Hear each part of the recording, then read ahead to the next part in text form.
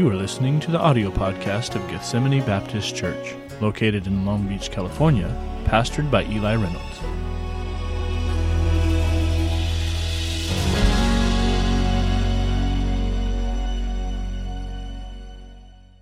First Corinthians chapter 13. Boy, I've enjoyed being in this book. Thank you for being in church today. Good to see all of you here. And hope that you are blessed and helped and encouraged when you come to church. Hope that you get to experience fellowship when you come to church. Hope you get to feel like you have worshiped the Lord when you come to church, and singing, and even through how we listen and respond to the preaching and all of it. I hope that it's just something that encourages you for your week going forward. 1 Corinthians 13 is the chapter of, that we would say the theme is godly love. So very applicable since last, Wednesday, was Valentine's Day. If you weren't here on Wednesday, it was Valentine's Day, and I preached that evening on murder.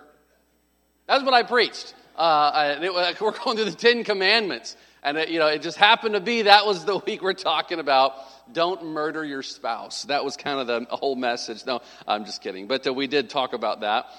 I do want to make an announcement as we're getting to 1 Corinthians 13. We have tonight a meeting after church for the parents of teenagers. And what's that about? We call it a gap meeting. It's a God and parents. And it's to help there to be no gaps between us as far as authority in the church and you as parents. We want to make sure we're on the same page about things. And really, it's not a long meeting. We're just going to do it a couple times per year to just help give maybe some information. Sometimes it's hard as a parent to keep track of what the new app is and what the new sayings are and what is the new danger with this thing. And some of you still don't know what TikTok is. And so, there's just some of those things where you're like, I have no idea. Well, we've got somebody that is still young enough to be involved in those things. Brother Daharo, okay? And Miss Daharo. And I'm like, I don't care anymore. I don't want to be in that. But we just want to meet with you and just get on the same page and connect. So that's what that's about. We'll do it maybe 3 times a year. And we used to do it years ago, and it was very helpful. And so that's tonight right after church. Again, not a lengthy thing, but I hope it'll be a blessing to the parents of our teenagers. And we're just going to badmouth our teenagers. Just talk about your kids and our kids and how bad. No, I'm just kidding. We're not going to do that at all. It'll be a great encouragement. 1 Corinthians 13. We're looking at the culture of a church that pleases God. Certainly the church of Corinth would be a church that had a lot of things to correct. And that's what Corinthians is about. Paul is correcting a lot of the issues in that church.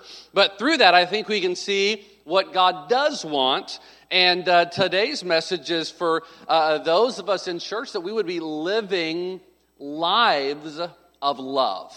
That's what the message is, that love is such an important part of any church and such an important part in every Christian's life. How can we truly be a Christian without love? How can we be Christ-like if we don't have love? And so that's what we're talking about today. And again, the culture of a church we're talking about. What does that mean? We're talking about the atmosphere of a church, the attitude of a church. Certainly the atmosphere. We're not a dance club in here. That's not the atmosphere I think the Lord wants in a church. We want to do what God wants in a church. The attitude of how we respond, how we act, our actions, our accepted beliefs. All of that is to be pleasing to the Lord Jesus Christ because it is His church, not ours, okay? We're in the church, but it belongs to Jesus. From the very outset, I'm going to pray and we'll read this chapter. I want to just ask you from the very outset if love is a missing ingredient in your Christian life. Let's pray, and let's read the passage, then we'll pray. Though I speak with the tongues of men and of angels, and have not charity, that's the biblical word there for love, charity, I am become as sounding brass or a tinkling cymbal. And though I have the gift of prophecy, which we looked at last week, and understand all mysteries and all knowledge, and though I have all faith, so that I could remove mountains, and have not charity, I am nothing. And though I bestow all my goods to feed the poor, and though I give my body to be burned, and have not charity, it profiteth me nothing. Charity suffereth long, and is kind. Charity envieth not. Charity vaunteth not itself, is not puffed up, doth not behave itself unseemly, seeketh not her own, is not easily provoked, thinketh no evil, rejoiceth not in iniquity, but rejoiceth in the truth, beareth all things, believeth all things, hopeth all things, endureth all things. Charity never faileth. But whether there be prophecies, they shall fail. Whether there be tongues, they shall cease. Whether there be knowledge, it shall vanish away. For we know in part, and we prophesy in part. But when that which is perfect is come, then that which is in part shall be done away. When I was a child, I spake as a child. I understood as a child. I thought as a child. But when I became a man, I put away childish things. Boy, that's a great verse right there, isn't it? For now we see through a glass, darkly, but then face to face. Now I know in part, but then shall I know even as also I am known. And now abideth faith, hope, and charity, these three, but the greatest of these is charity. Father, we ask for your blessings upon us as we look at a scripture passage so important to us, that we would be challenged in the area of loving as you love, of having a true biblical love, not only for you, but for one another. We ask for your help this morning. In Jesus' name, amen. I want to show you three things from this passage. The first thing I want to bring to your attention is the fact that love is essential. Love is essential. And I want to say this. If you want to serve the Lord effectively, you have to have charity. If you want to be close to God, there has to be the right kind of love in your heart. If you want to make a difference in this world, in your workplace, in your family, if you want to make any tangible difference, it is going to be not through your harshness, not through your stand, it will be through your love. That is what we need to understand. Our world has very much confused what love is. Love does not mean you have to sanction everyone else's actions. In fact, true love is a friend standing up and saying, hey, you're acting the wrong way. You need to get back to where God wants you to be. That's an act of love, to try to spare someone. Because of love, God corrects us. So this idea that, hey, if you're going to love, love is love. Whoever wants to love each other is love. And you just need to tolerate all of it. That's not a biblical concept. It's not a biblical concept. We need to understand what true love is. And this passage tells us love is essential. You want to make a difference? You have got to have love. Godly love in your life. Now, Paul is putting the utmost importance on these first three verses about love, telling us that love is essential. Look at them again, verses 1 through 3. And notice what he's saying here. Verse 1, though I speak with the tongues of men and of angels and have not charity, I am become as sounding brass or tinkling cymbal. Ever see like those bands or something with like a guy with a little triangle, a little symbol, he just sits over there, ding, ding, ding, ding, ding, ding, or whatever, like, that's what people sound like, in other words, if they don't have the love. So what's he saying? You can be the best speaker in the world, but without love, nobody listens. Can I say that again? What's he saying? You can be the best speaker in the world, but without love, nobody listens. Nobody listens. Where there's a phrase that we've heard many times, we were told as preachers, is that where love is felt, the message is heard. Where love is felt, the message is heard. You know why someone would listen to you sharing the gospel with them? Because they can tell you love them. You know why your kids respond to you? Is because they know you love them. And I see, there's people in my life that have corrected me. And if I know they love me, I can respond to that. Where love is felt, the message is heard. I've heard a lot of Christians say some incredibly mean, hurtful, insensitive things in the name of, I'm just being honest. Or trying to make people feel guilty that they don't live like they live. That's not Christian love. Just saying what you want to say and blaming it on being honest. Be honest, I've heard a lot of unbiblical, hurtful things come from pulpits of churches. I've heard a lot of that, and I listen to a lot of other preaching. I've been to a lot of churches, I've heard that. Now, maybe they meant well, the people that have said things that have been hurtful, but there was no love felt. I love to watch, I watch sometimes videos on YouTube about like church fails, things that just didn't go well, or especially like the pastor loses it. It's funny, but it's not funny. You know, like I'm a pastor, so some of you are like, I'm Googling that right now. But no, don't do that. But I like to watch videos where it says something like the pastor loses it. And I watched a video last night. I was like, I just got to search some of these up. And I watched a video of a pastor standing down front in his church. He was trying to teach the book of 1 John. And he's just teaching away about God is love. And we are to love. And there's kids crying all through the auditorium. And then all of a sudden, this cell phone rings. It was the loudest cell phone ring I think I've ever heard. It was on video and I heard it loud. I was like, oh man, that was so loud. And the pastor's preaching, God is love. And we are to act in love. And then he walks over. He walks back about 4 rows to where this lady's sitting. He takes her cell phone off the seat and slams it on the ground. Now, I'm not going to do that. But I can sympathize with the emotion. If you've ever taught teenagers or been teaching in a Christian school or a school at all, you can sympathize with that. That was not the right action. But I tell that story because the other story that I heard that I wanted to share with you, the purpose I was going to share this is because there's a pastor on YouTube who stood up in his church and you can Google this, like it's worth a watch. And he just starts ripping people in the congregation. And it's funny, but it's not funny. Like it's not something that he should have done. But as a pastor, like I'm just like blown away that someone would do this. And he's standing up there talking, and somebody over here is doing something, and he's like, hey, excuse me, sir, wake up. He goes, I'm somebody. And I thought, ooh, wrong thing to say. He's like, I'm somebody. You better listen to me. He gets down and walks back into the crowd and talks to this guy. And he says, hey, you, big boy, right there. What are you doing sleeping? And he says this, he said, you ain't worth 15 cents as a church member. And he says, now, you know I love you.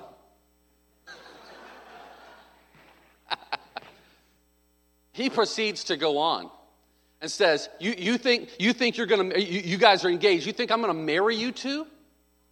You ain't never even here. No, stand up. He has the guy stand up and he says, no, give me a hug. You know I love you? You know I love you, right? And the guy's like, yeah. And he's like, you better say yeah.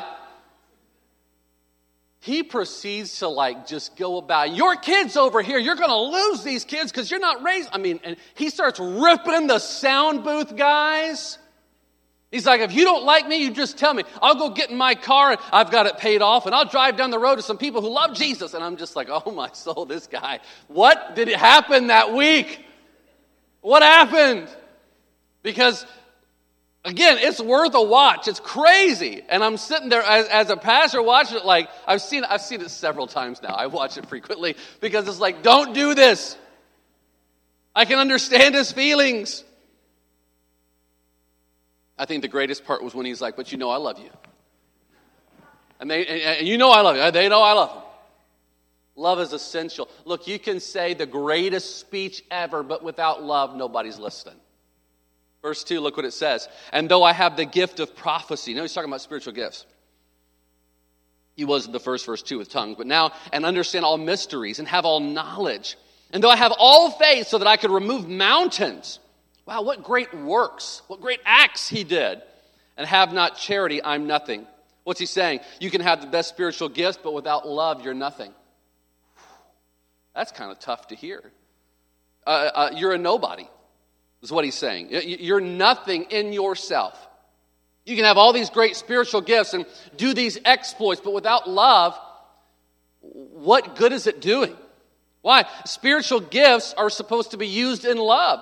This chapter, verse 13, comes right after chapter 12, which is an obvious statement, but chapter 12 was talking about spiritual gifts and how you're supposed to use them in the church, but they're supposed to be used in love. And so that's what we're missing there. You can be the best speaker in the world without love, nobody's listening. You can have the best spiritual gifts in the world without love, you're nobody. You've done nothing. It's supposed to be used in love for others, not to gain a status. Look at verse 3. And though I bestow all my goods to feed the poor. What a great thing to do. Feed the poor. And though I give my body to be burned, and have not charity, it profiteth me nothing. What's he saying? You can be the best servant in the world, but without love, it doesn't profit you. You know it's possible to serve others without love. It's possible to serve God without the right kind of love. Think about that. I can be serving someone and not love them, even in church. Normally, when you do that, when you begin to serve and you don't have godly love, it turns into resentment. It turns into, how come they didn't notice me? How come my name wasn't read on the list? How come I didn't get the recognition publicly? How come they didn't say thank you? Okay, so I'm just expected now to do. You mean people are treating you like a servant? See, you can tell a true servant by how you react when people treat you like one. When people treat you like a servant, that's how you can know if you're a servant or not. Because if you don't have the right attitude, it will come out. But that's losing the true purpose of serving. Please, don't ever forget why you serve. Can I help you with this? You're not, when you serve others, you are serving God. So in other words, you serve God through serving others. Look, Jesus didn't come down with a rod in his hand. He came down with a towel. He was serving. He came not to be ministered unto, but to minister. He came down to serve other people in love. He's the King of Kings and Lord of Lords. And yet he's giving us an example of saying, I'm going to serve. And they crucified him for it. So when we serve, there's got to be love. If you don't have the love, you'll burn out, you'll quit, you'll get mad at people, you'll say they don't appreciate me, because you think you're serving others to get something for you, but you're serving God just because he's God. That's the difference. Love is essential in your life if you want to serve God effectively. Love is essential in your life if you want to witness effectively or help your family. I want you to see, learning to love is such an important thing. Learning to love. Love is essential. Secondly, love is expressed. I want you to look at verses 4 through 8 here. These show us the characteristics of true godly love. What does love look like? We're going to read it right here. And as you go through this list, ask yourself, is this the love that I have to God? Is this the love that I have to my spouse? Is this the love I have toward my kids, towards other Christians in church, towards the lost? Let's look at it together. Verse 4, charity suffereth long. Does that mean you are just, you're suffering in pain? No, it's talking about enduring long. God is long-suffering. He's patient with us. He doesn't just say, you made a mistake? Charity puts up with things. Charity suffers long, endures, is patient, and is kind. Love is kind. Well, you can tell when harshness comes into a person's life, love is missing. Charity vaunteth not itself. What does that mean? It boasts not about itself. True love is not something that just wants to build up themselves all the time, because real love is about others. It's not about you. It's not puffed up, not proud and arrogant. Verse 5, doth not behave itself unseemly. That means to behave indecently. Love doesn't behave indecently. Seeketh not her own. Is not easily provoked. Thinketh no evil. We talked about on Wednesday about the anger that's inside of thinking ill about other people. That's because love has been depleted. Look what it says in verse 6. Rejoiceth not in iniquity, but rejoiceth in the truth. Some people laugh or mock or are happy when other people fall.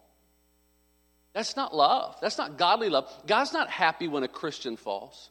God's not happy when sinners sin, but rejoiceth not in iniquity, but rejoices in the truth. Beareth all things, believeth all things, hopeth all things, endureth all things. Charity never faileth. Wow. I read a book by a Christian man from India who did a lot of great things for the Lord before he passed away. And he was talking in that book about a parable in their culture, which actually I found out there's a parable similar to this in many other cultures, including Asian cultures and South American cultures. There was a young man in a village who was in love with a woman from another village. It's a parable, not a true story. But he was in love desperately with this woman from another village. And so he goes and he's trying, but he has true love for her, but she's really just toying with him. And she said to him, if you really love me and you really want to marry me, then you're going to have to prove your love for me and prove that your love is greater for me than anybody else. He said, of course, my love for you is greater than for anybody else. And she says, no, it's not. If you really love me more than anybody else, then you'll go home and take a knife and cut your mom's heart out. What she said. Sounds like a real keeper.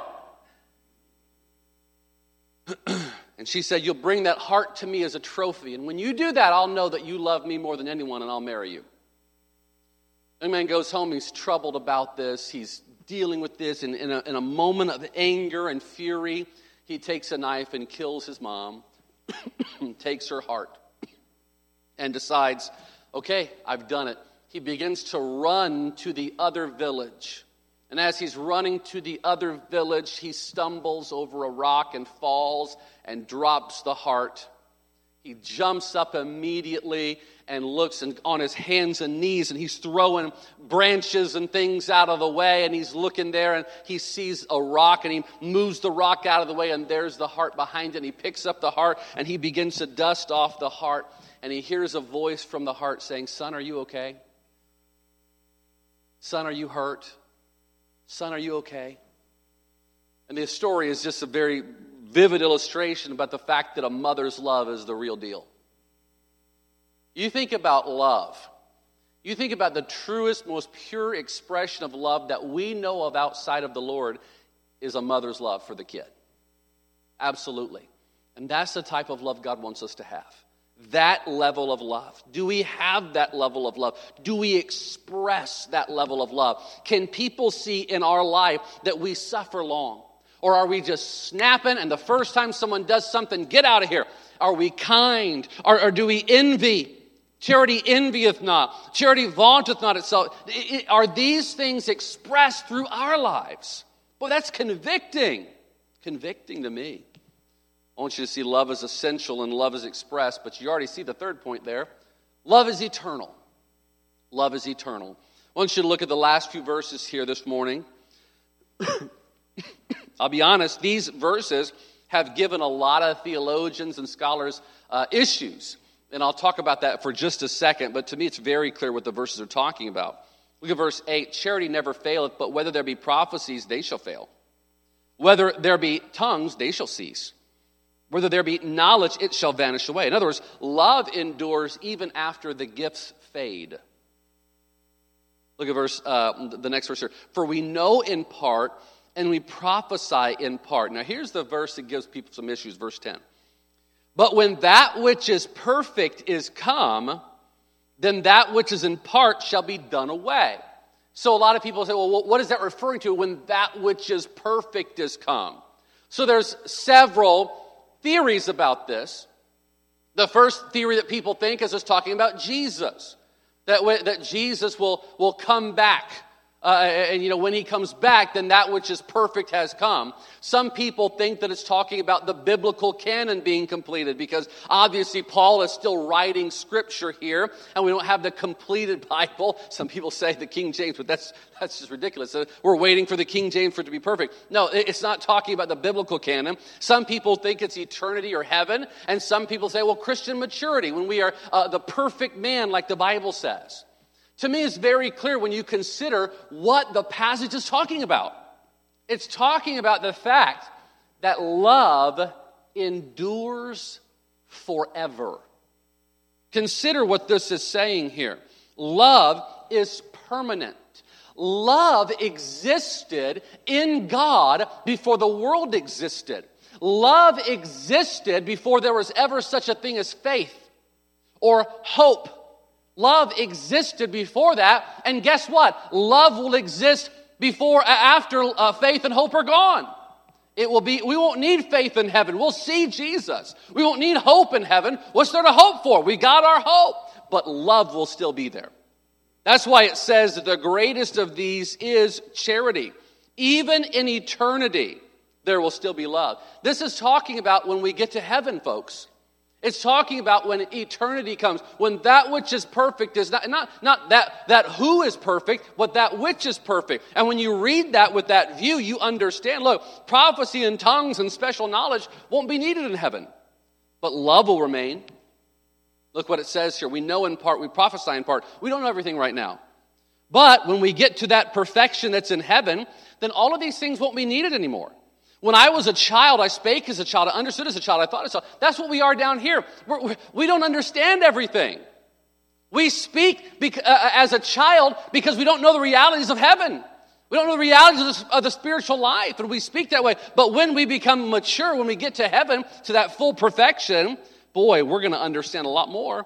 For now, we see through a glass darkly. But then, when we get to heaven, face to face. Now I know in part, but then in heaven shall I know, even as also I am known. And now abideth hope, faith, hope, and charity. But guess what? In heaven, there will just be love. There will just be love. Love is eternal. Think about that for a moment. It's always been because God has always been, and God is love. And it always will be. When you get to heaven, you won't have to live by faith anymore. You won't have to determine whether, okay, I'm just going to have to believe God when I pray for this miracle. You won't have to do that. Faith is not needed. Why do you have faith if you already can see the thing? And Christ will be there. Again, you won't have need of hope because you'll be where you hope to be. True love stays. True love stays. Love is not a feeling. Love is a choice that we have to make every day. Can I say, you have to choose to love your spouse? Well, I just fell out of love. That's garbage. You chose. You chose. You choose to love God. You choose to love your enemies. You choose to love your children. You choose to love your siblings, and that may be the hardest one of all. You got to choose. It's a choice to love. That annoying person that works across from you, that chews with their mouth open. You got to choose to act in love towards that person. Choose. I just want to very quickly, listen how the Bible talks about love. The greatest of these is charity. Listen to this, 1 Corinthians 16:14. Let all your things be done with charity. What things? All the things be done with charity. Colossians 3:14, and above all these things, put on charity, which is the bond of perfectness. Put it on. Decide, I will act in love. 1 Peter 1:22, see that ye love one another with a pure heart fervently. He's saying, do this. It's a choice. Do it. 1 Peter 4:8, and above all things, have fervent charity among yourselves. For charity shall cover the multitude of sins. Have charity. So decide. 1 John 4:8, he that loveth not, knoweth not God, for God is love. How can we say we know God if we don't love others? Jesus summed up the whole commandments and love God, love your neighbor. So that takes care of it all. If you'll love God like you're supposed to and love your neighbor, you don't need to even study what all the laws are. The Bible tells us to speak the truth in love. The Bible teaches young men and young women to love the brethren. Do everything in love. We get so wrapped up in ourselves that we lose the love that we're supposed to have for other people.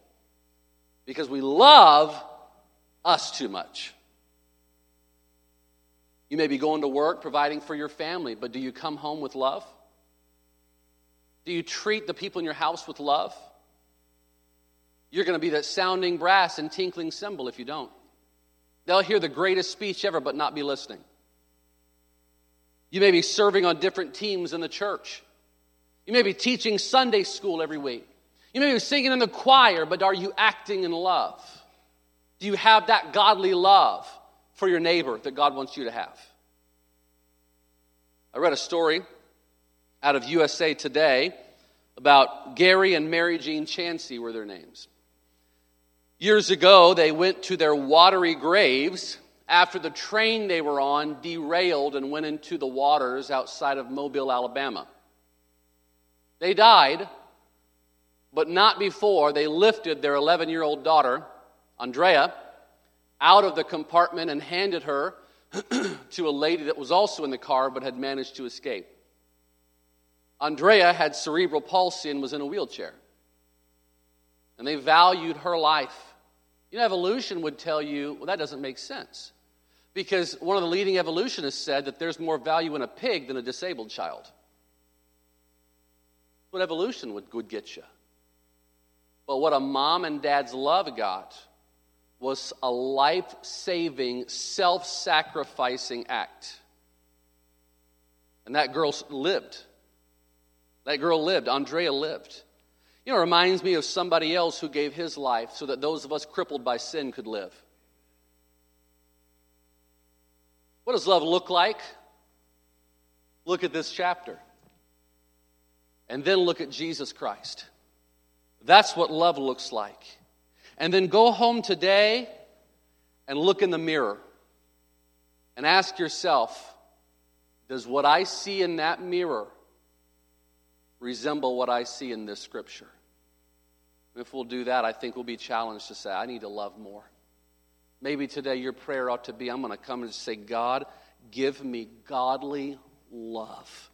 Help me in everything I do to love as Jesus loved, to see the lost as Jesus saw the lost, to see my family through a lens of godly love, to see my Savior in the love that I ought to have for them. More love to thee, O Christ, more love to thee. How's your love this morning?